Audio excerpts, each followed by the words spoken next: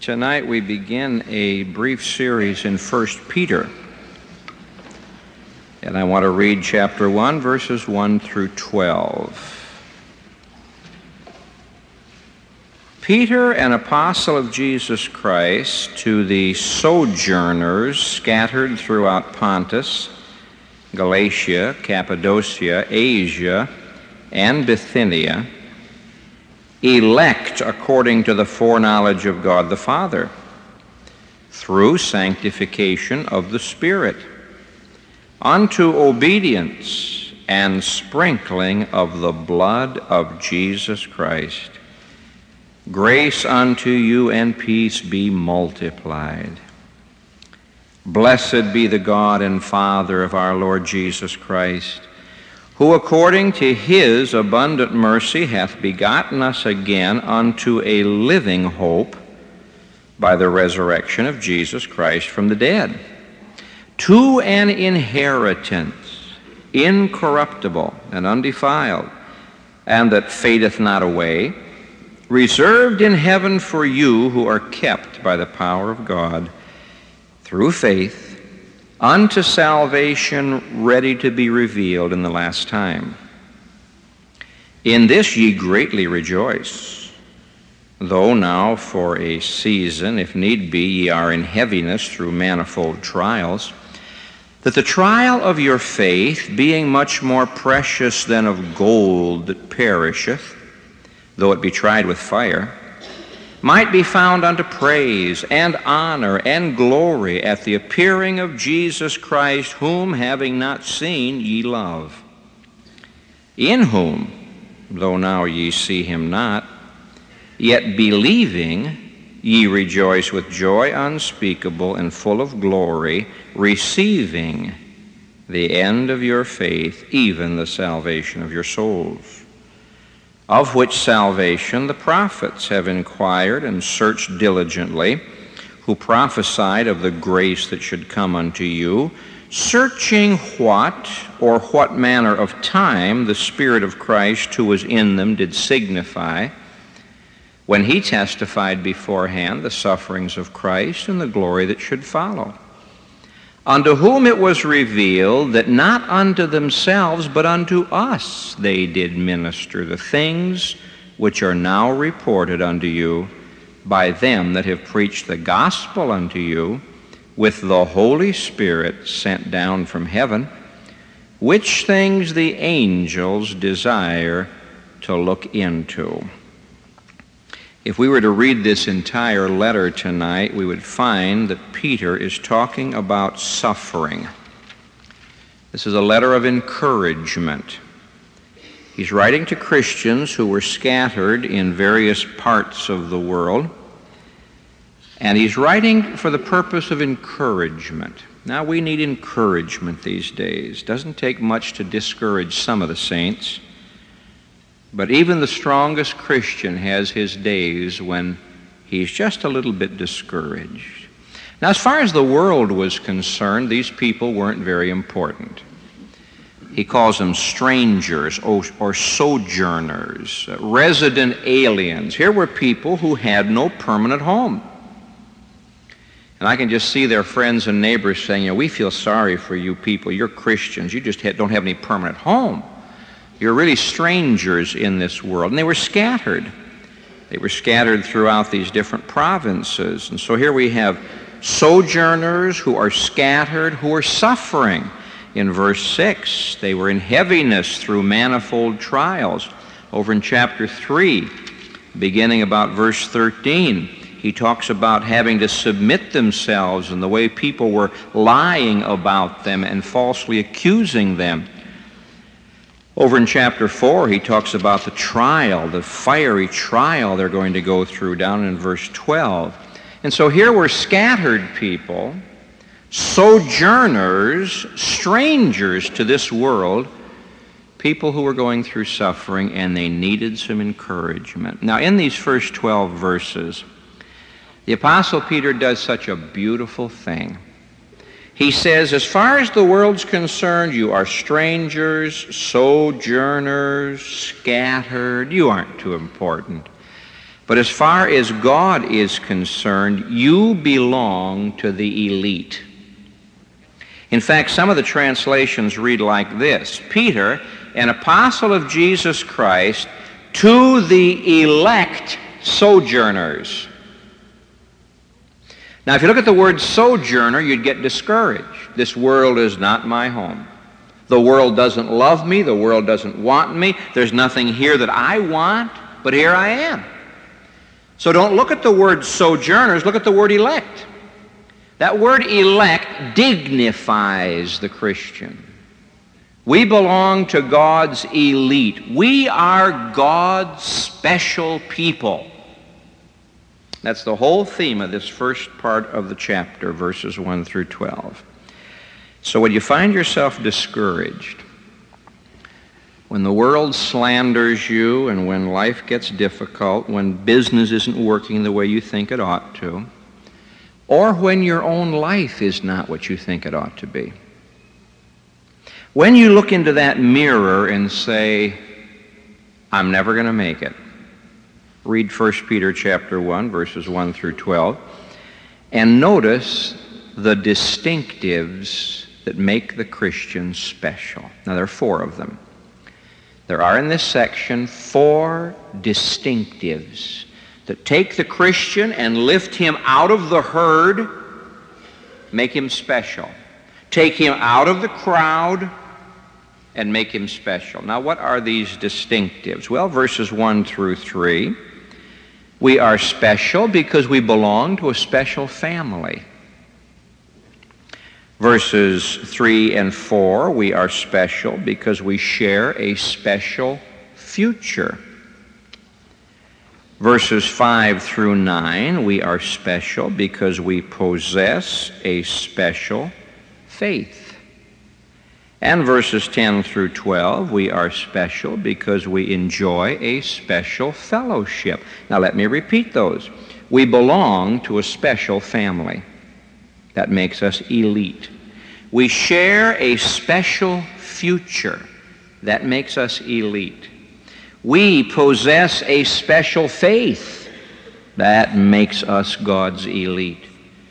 And we enjoy a special fellowship. Now let's take these distinctives individually, and I hope we can go out of here into the murky night and say, praise God, I'm glad I'm saved. First, we belong to a special family. We have been born again according to verse 3. This term born again is being thrown around quite a bit. I notice in the TV guide this next week there's going to be a special television presentation on the born again. I'm always a little bit afraid when something that belongs to the Christian becomes common property out there in the entertainment world. That sort of cheapens it just a little bit, but we're glad for any witness that can be given. The Greek people were not strangers to this term born again. A lot of people have the idea that when Jesus said to Nicodemus, you must be born again, he was inventing something new. No. The Greek people had used this phrase, born again, whenever they wanted to refer to any new stage in something. When there was a change in the seasons, nature was born again. When a child moved into a new stage of life, such as from childhood to adolescence, he was born again. Whenever there was a change politically and the nation moved into a new phase of history, they said the nation has been born again. The phrase born again carries with it the idea of change, something new. And you and I have been born again. We belong to a special family. Now, Peter explains the process to us in verse 2. Look at it. God the Father is involved, elect according to the foreknowledge of God the Father. You can't be born without a father. God the Spirit is involved through sanctification of the Spirit, and God the Son is involved unto obedience and sprinkling of the blood of Jesus Christ. A man said to me one day, I don't know why you people emphasize the Trinity. Well, we have to emphasize the Trinity because our salvation depends on it. We have to emphasize the Trinity because all of the revelation of Scripture depends on it.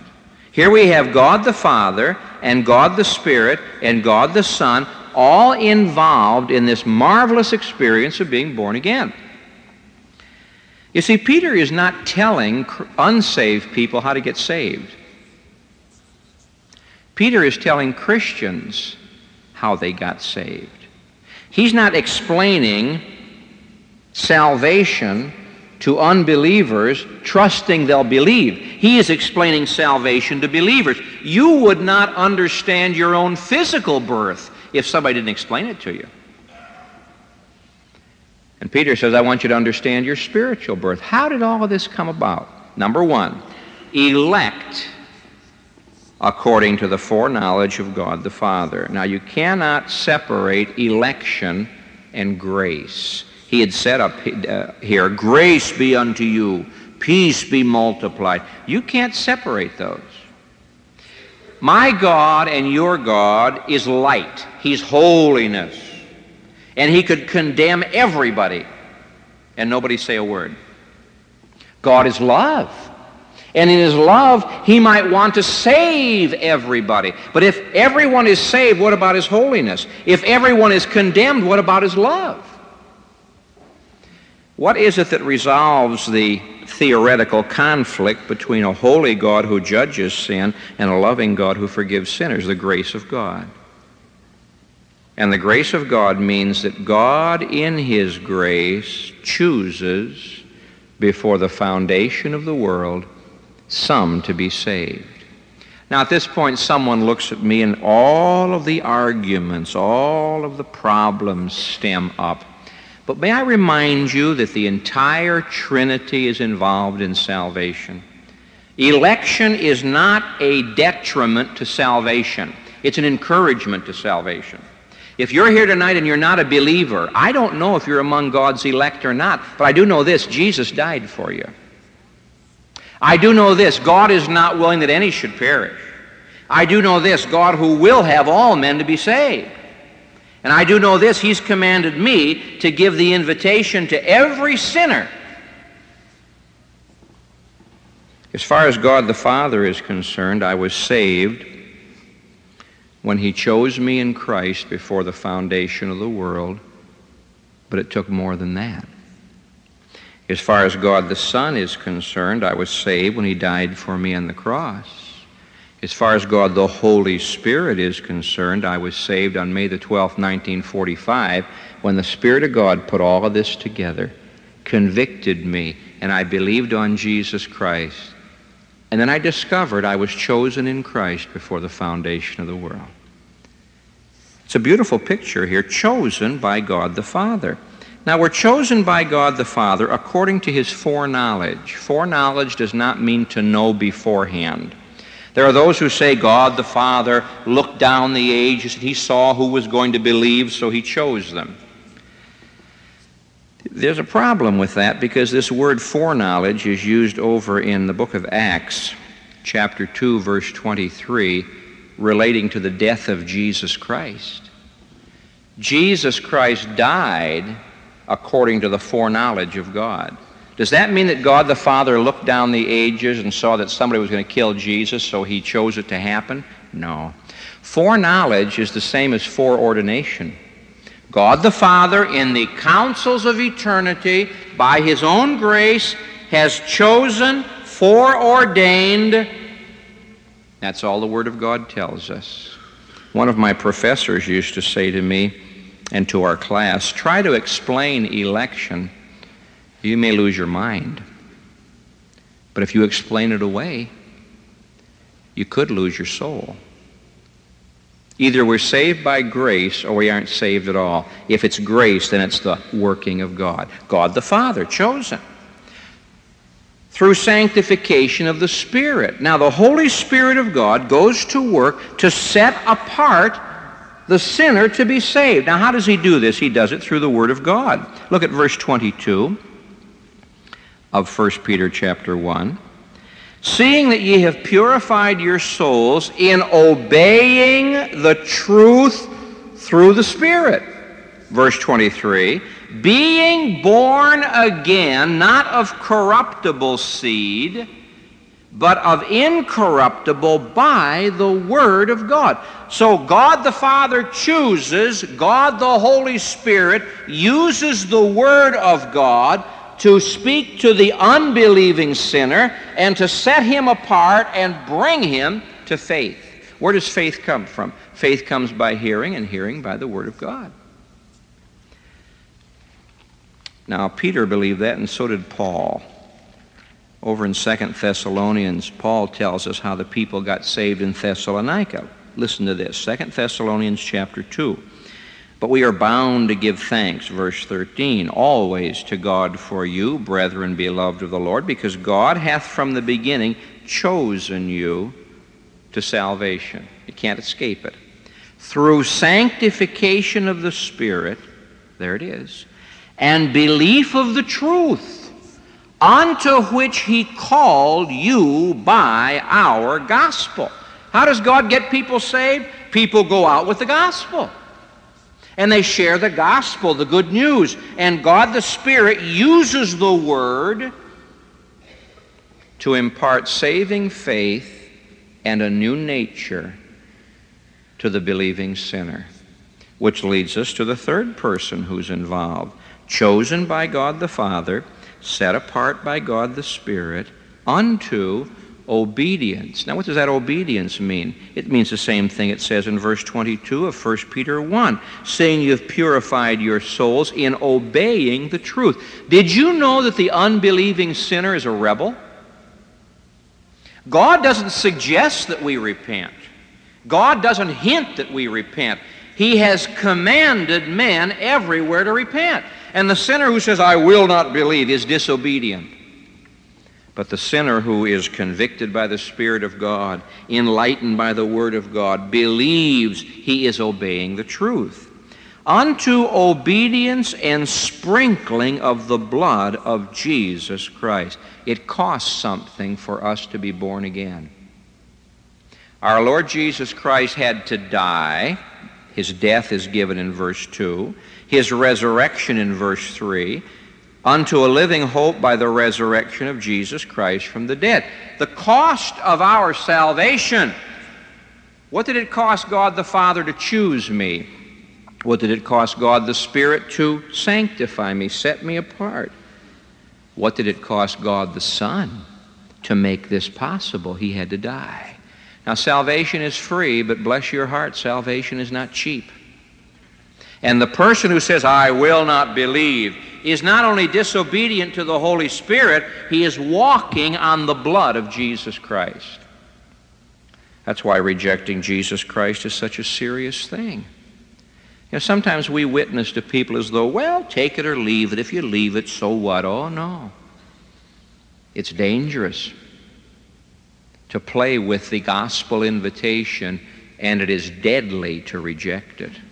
Now, what happens when we believe on Jesus Christ? We're sprinkled by His blood. In the Old Testament, you find the sprinkling of the blood in 3 cases. Number 1, the nation was sprinkled with the blood of the sacrifice when they were entering into their covenant with God. When they became a holy nation, they were sprinkled with the blood of the sacrifice. 2, the priests were sprinkled. When a man was made a priest, he was sprinkled, the blood was applied to his body. 3, the lepers. When a leper was cleansed, he came to the priest, and the priest spent a week examining him.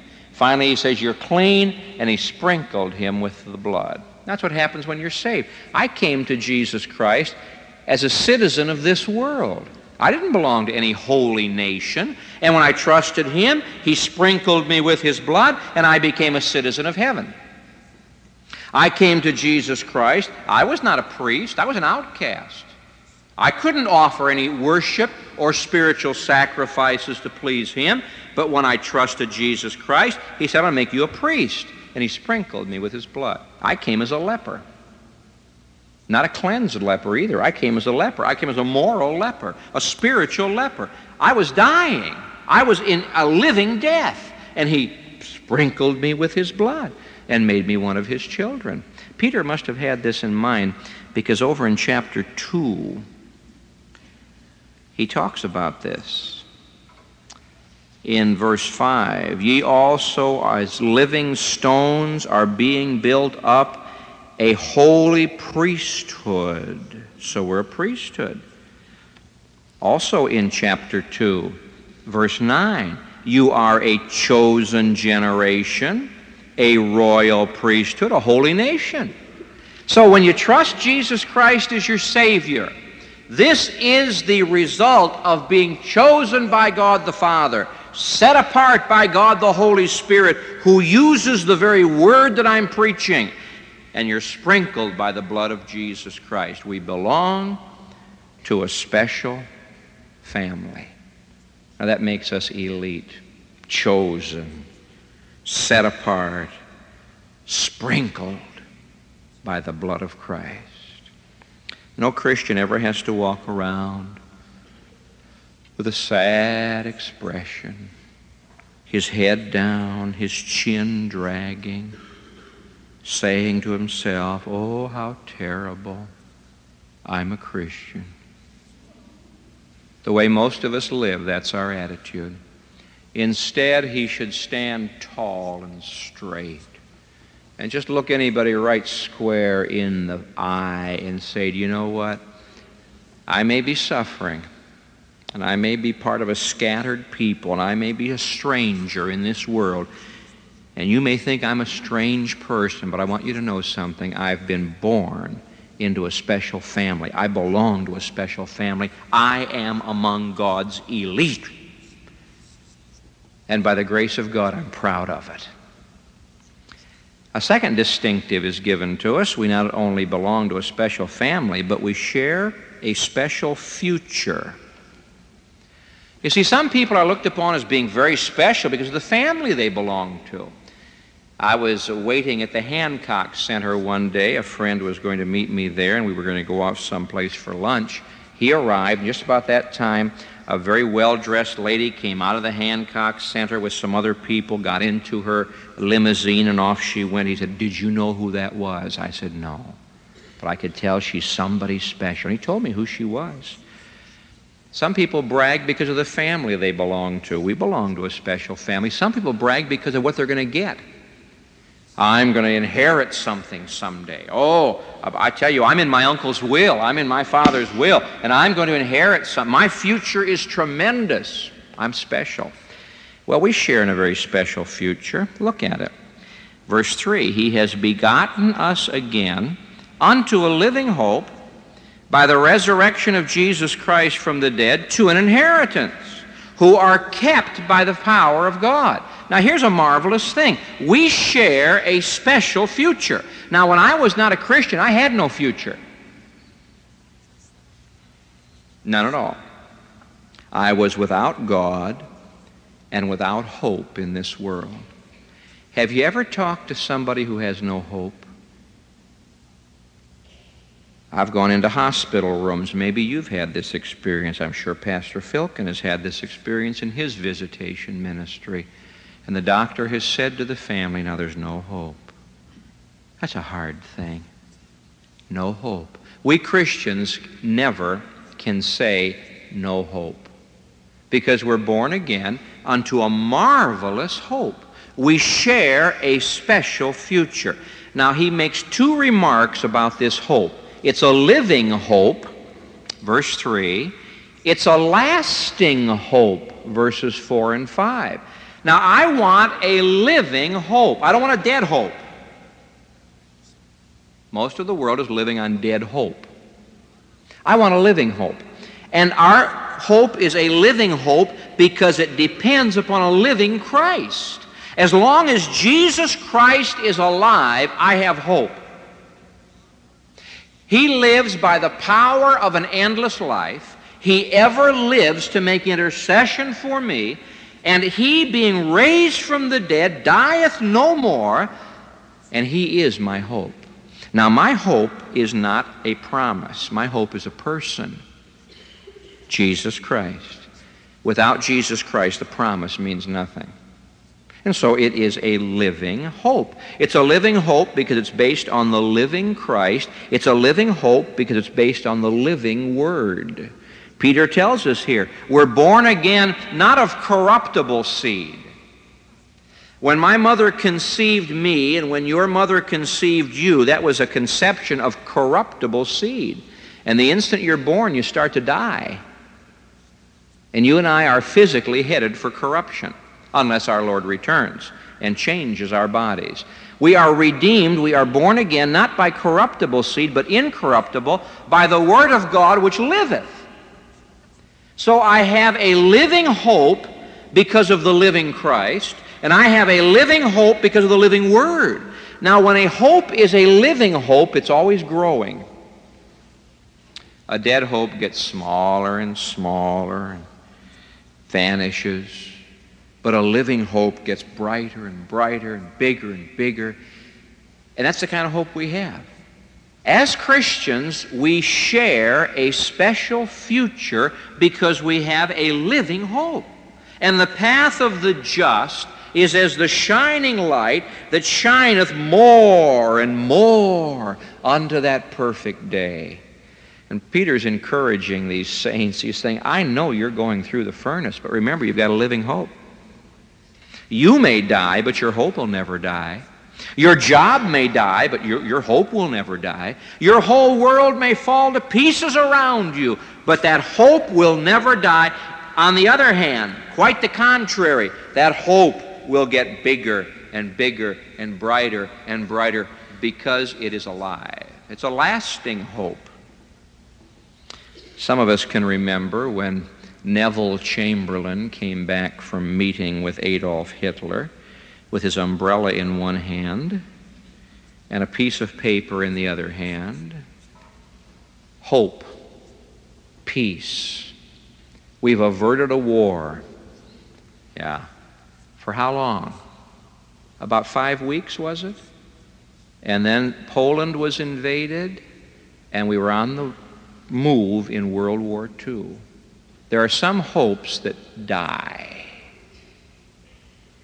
We have a hope that is a living hope and a lasting hope. Look at it. To an inheritance. Now, the only way to get an inheritance is for somebody to die. Well, he did die. And then he arose again to make sure nobody would steal the inheritance from us.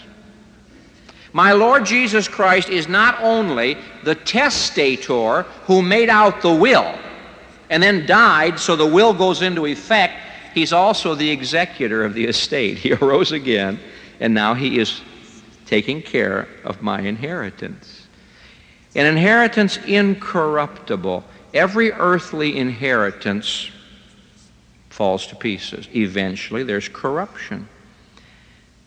The moth and the rust can ruin material things. Thieves can break in and steal. Someone leaves you a beautiful estate, a lovely house, and you've got to spend thousands of dollars to keep it from falling apart. Our inheritance isn't that way. It's incorruptible. There is no damage. It cannot be damaged. It is undefiled. It cannot be stained. It cannot be defiled. There's no dirt. It fadeth not away. It cannot decay. The picture here is of a flower. You've had people bring you flowers, and they're so beautiful when they come. Those roses are so gorgeous, and they open up a little bit, but after 2 or 3 days, what happens to them? You finally pick the whole thing up, shake the water off of them, throw them in the trash can. They fade away. We fade away, but our inheritance doesn't fade away. We have a lasting inheritance because it is reserved in heaven for you. I was preaching over in Denmark back in 1957, and I had to travel all the way from Copenhagen, Denmark, way across the islands. There are about 400 islands there, by train to a village where I was going to preach.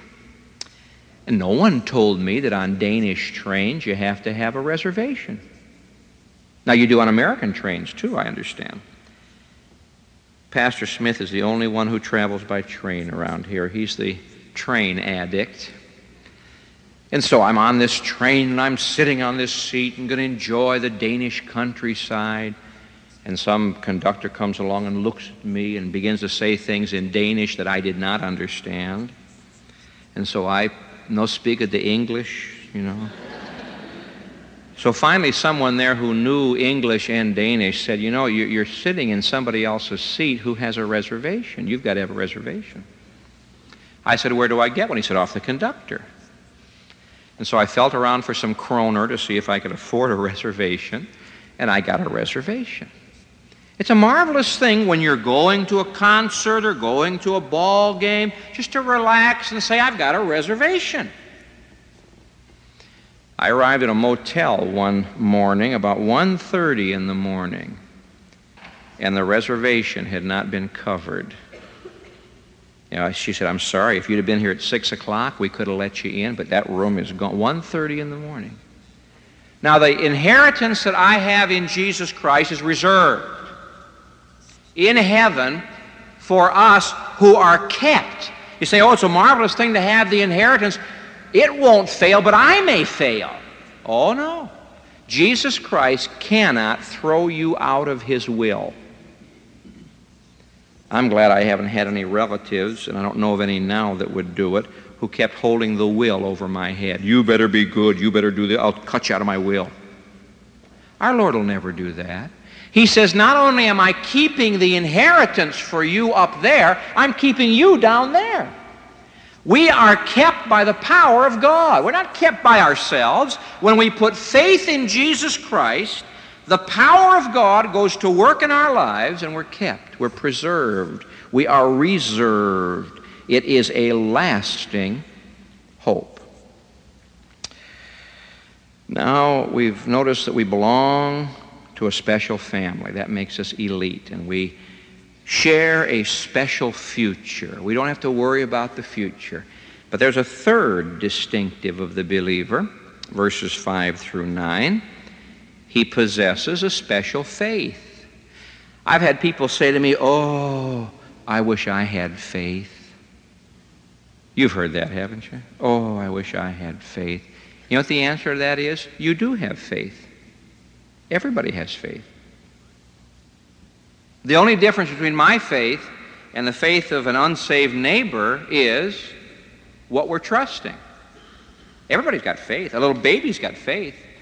Put a pacifier in the baby's mouth. That takes faith. The baby doesn't know what it is. Feed the baby some kind of food takes faith. Our dear little children have faith. They trust us. Everybody's got faith. The difference is that a Christian has put his faith in Jesus Christ. Now, we possess a special faith. It's a faith that can be trusted, and it's a faith that can be tested.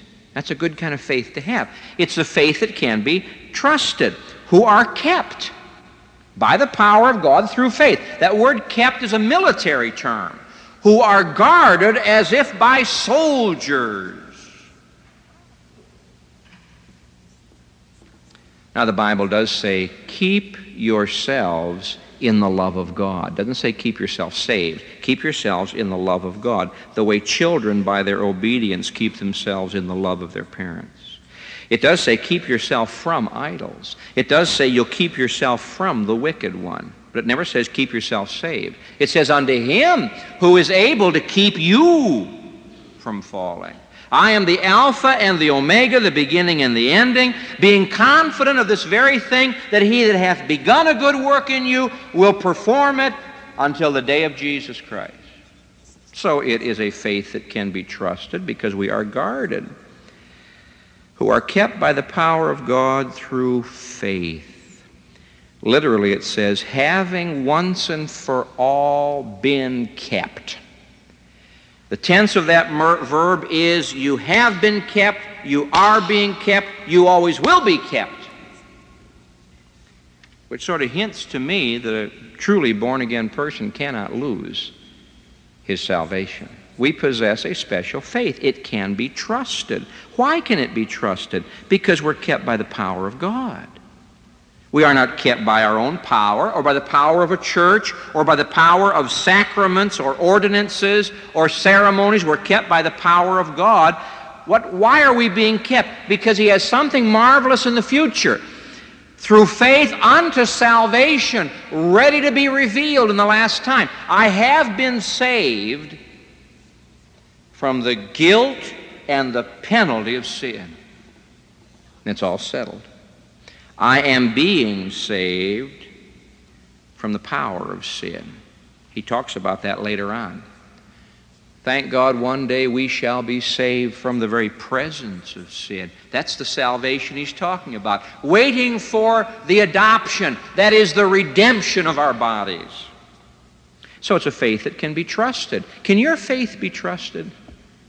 There are a lot of people who are trusting a faith that can't be trusted.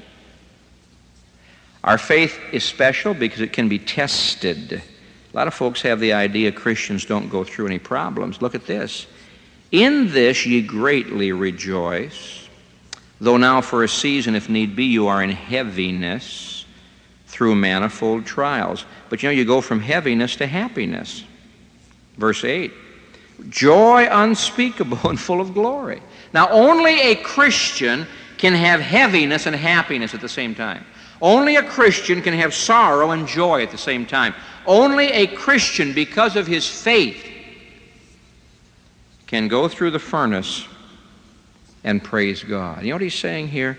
He's saying our faith can be tested. Don't be afraid. We have a faith that has passed every test. Now, God always tests your faith. He tests my faith. He called Abraham and said, Abraham, you go to a land I'm going to show you. Abraham said, all right, I'm going to go. So he went, no map. He marched right off the map. There was no place for him to know where he was going. He got there and discovered the place was hungry. It was a famine. His faith was tested.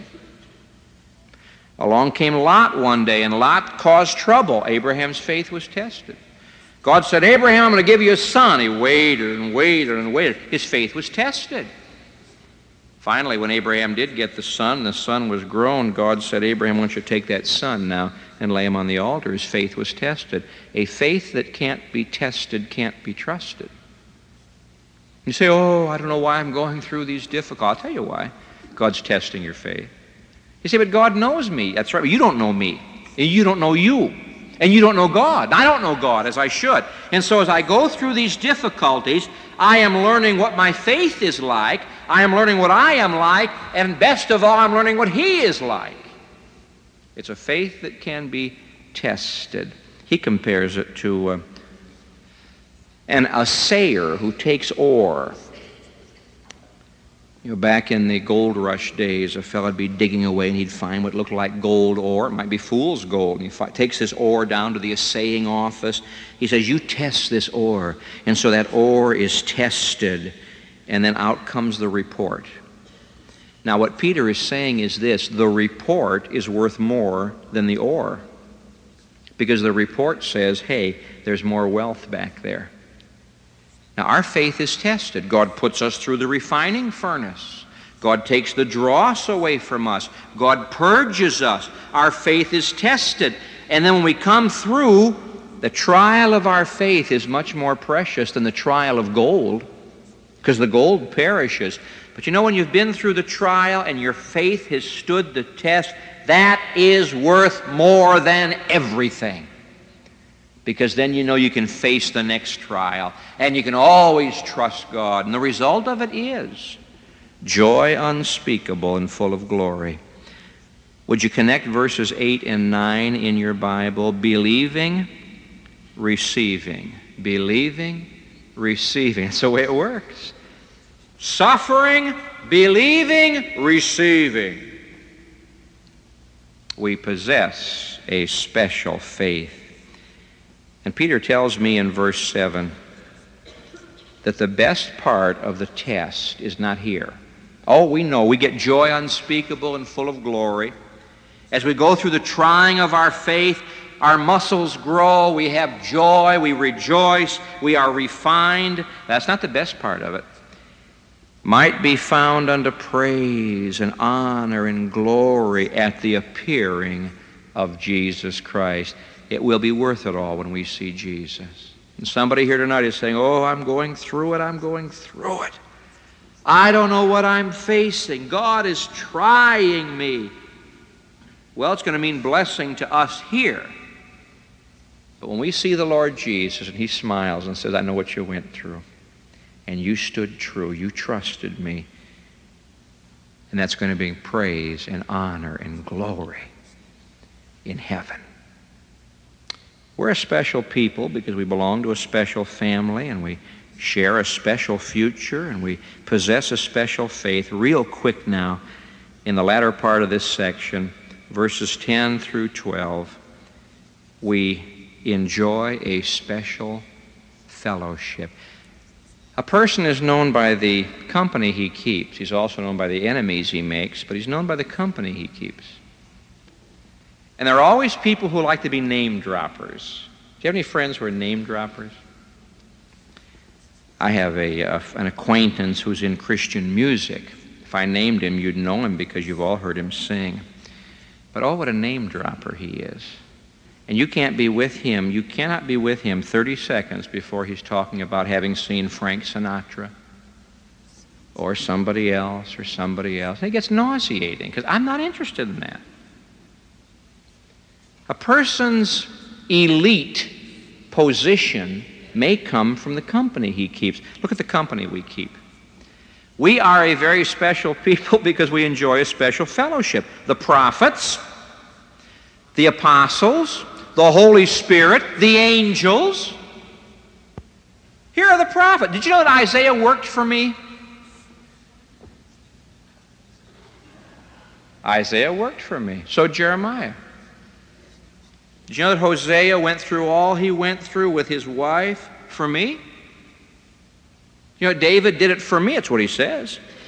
This salvation that you are enjoying, the Old Testament prophets were inquiring into.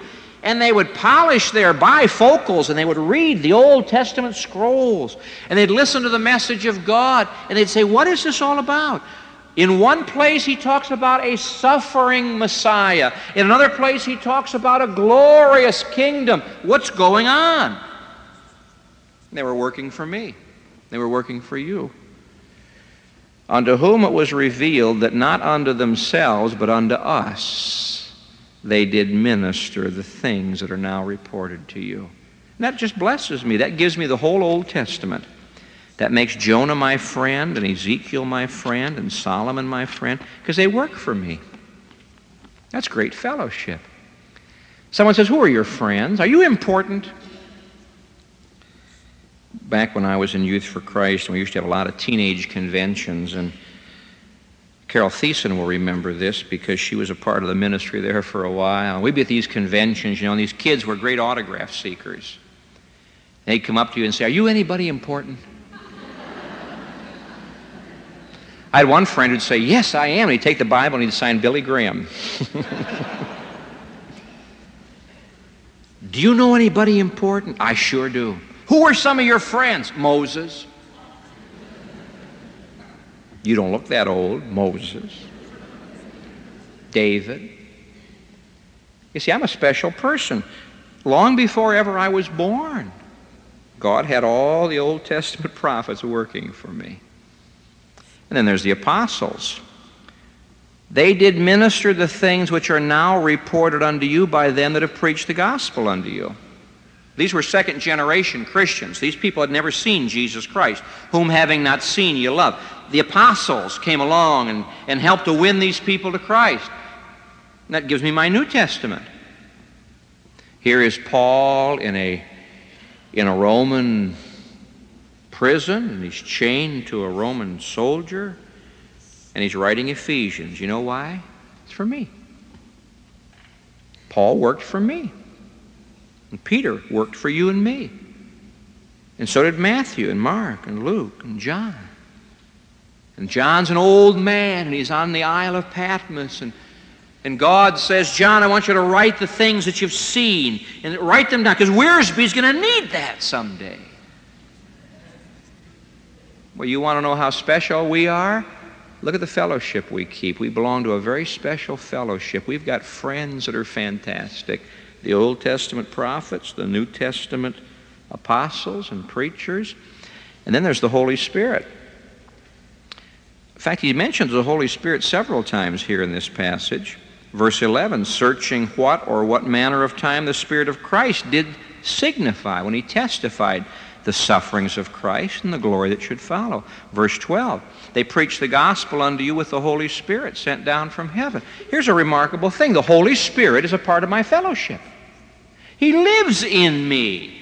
And he wrote the Old Testament through the prophets, and he wrote the New Testament through the apostles, and now he teaches me what he wrote. I can recall when I was in my student days, I would like to have gotten some of those textbook authors right there to ask them a few questions. Well, I've got the author living with me. You say, do you have any special friends? I certainly do. You belong to any special group? I certainly do. I've got the Holy Spirit who wrote the Bible teaching me what the Bible says. Doesn't stop there. We've got the angels. Which things the angels desire to look into. So kind of an interesting picture. It really means which things the angels desire to stoop over and peek into. Did you know that the angels watch the church when the church gets together to worship? Paul says over in Ephesians chapter 3, verse 10, that God is through the church teaching the angels. Oh, are they learning? I'm sure the angels must learn a great deal from some business meetings, some committee meetings. The angels are watching us now. And the angels work for us. Are they not all ministering spirits sent to do service for those who are the heirs of salvation? I'm not going to stand here for the next half hour and give you story after story of how the angels of God have protected the people of God. We could all tell stories like that. It's true. Oh, the world laughs at this. The world says we're crazy, but we aren't crazy. We belong to a special fellowship, the prophets and the apostles and the Holy Spirit and the angels. So what difference does it make what kind of a house I live in when I've got friends like that? What difference does it make what kind of a future there is for the economy when I've got an inheritance like this? I want you to go away tonight with a sanctified superiority complex. Now, not a false, not a carnal superiority complex. Oh, no. No, Jesus doesn't want that. But a sanctified superiority complex. The kind that the Roman citizens had. That soldier picked up that whip, and Paul said, I am a Roman citizen. And boy, that whip was dropped. Whenever you feel like you're left out, you're one of the scattered people, a sojourner, a resident alien. The world is moving faster than we are. The world's got more than we've got. We seem to be on the losing end of every deal. Just remember, you belong to God's elite. You belong to a special family. It started way back before creation. It's going to end way down there when Jesus comes. You share in a special future, an inheritance, incorruptible, undefiled, that fadeth not away. You possess a special faith, and that faith is going to be tested, but the testing of our faith is the secret of our joy and our victory. And you enjoy a special fellowship. You're never alone. The prophets are working for you, and the apostles are working for you, and the Holy Spirit is working for you, and the angels are working for you. Now, don't take any of this for granted. Please don't take any of this for granted, because all of this cost Jesus Christ his life. Let's go out this coming week humbly proud that we are a part of God's elite. We don't have to apologize. We don't have to hang our heads in defeat and shame because we belong to Him. Gracious Father in heaven, we marvel that we are here tonight because back in eternity you chose us. We don't understand all of the ramifications of this marvelous process But we're thankful that we understand enough to know whom we have believed. I pray for any here tonight who have never been born into the family. Tonight they'll trust Christ. Who have no bright future before them. Their future is a lake of fire. I pray, Heavenly Father, for those who have never put their faith in Jesus Christ. For those, O Lord, who don't belong to this marvelous fellowship, that they'll trust Him. And Father, I pray that those of us who are saved and know it will rejoice in it and not look upon it as some kind of a handicap, but rather look upon it as the greatest experience in all the world. I pray in Jesus' name, amen.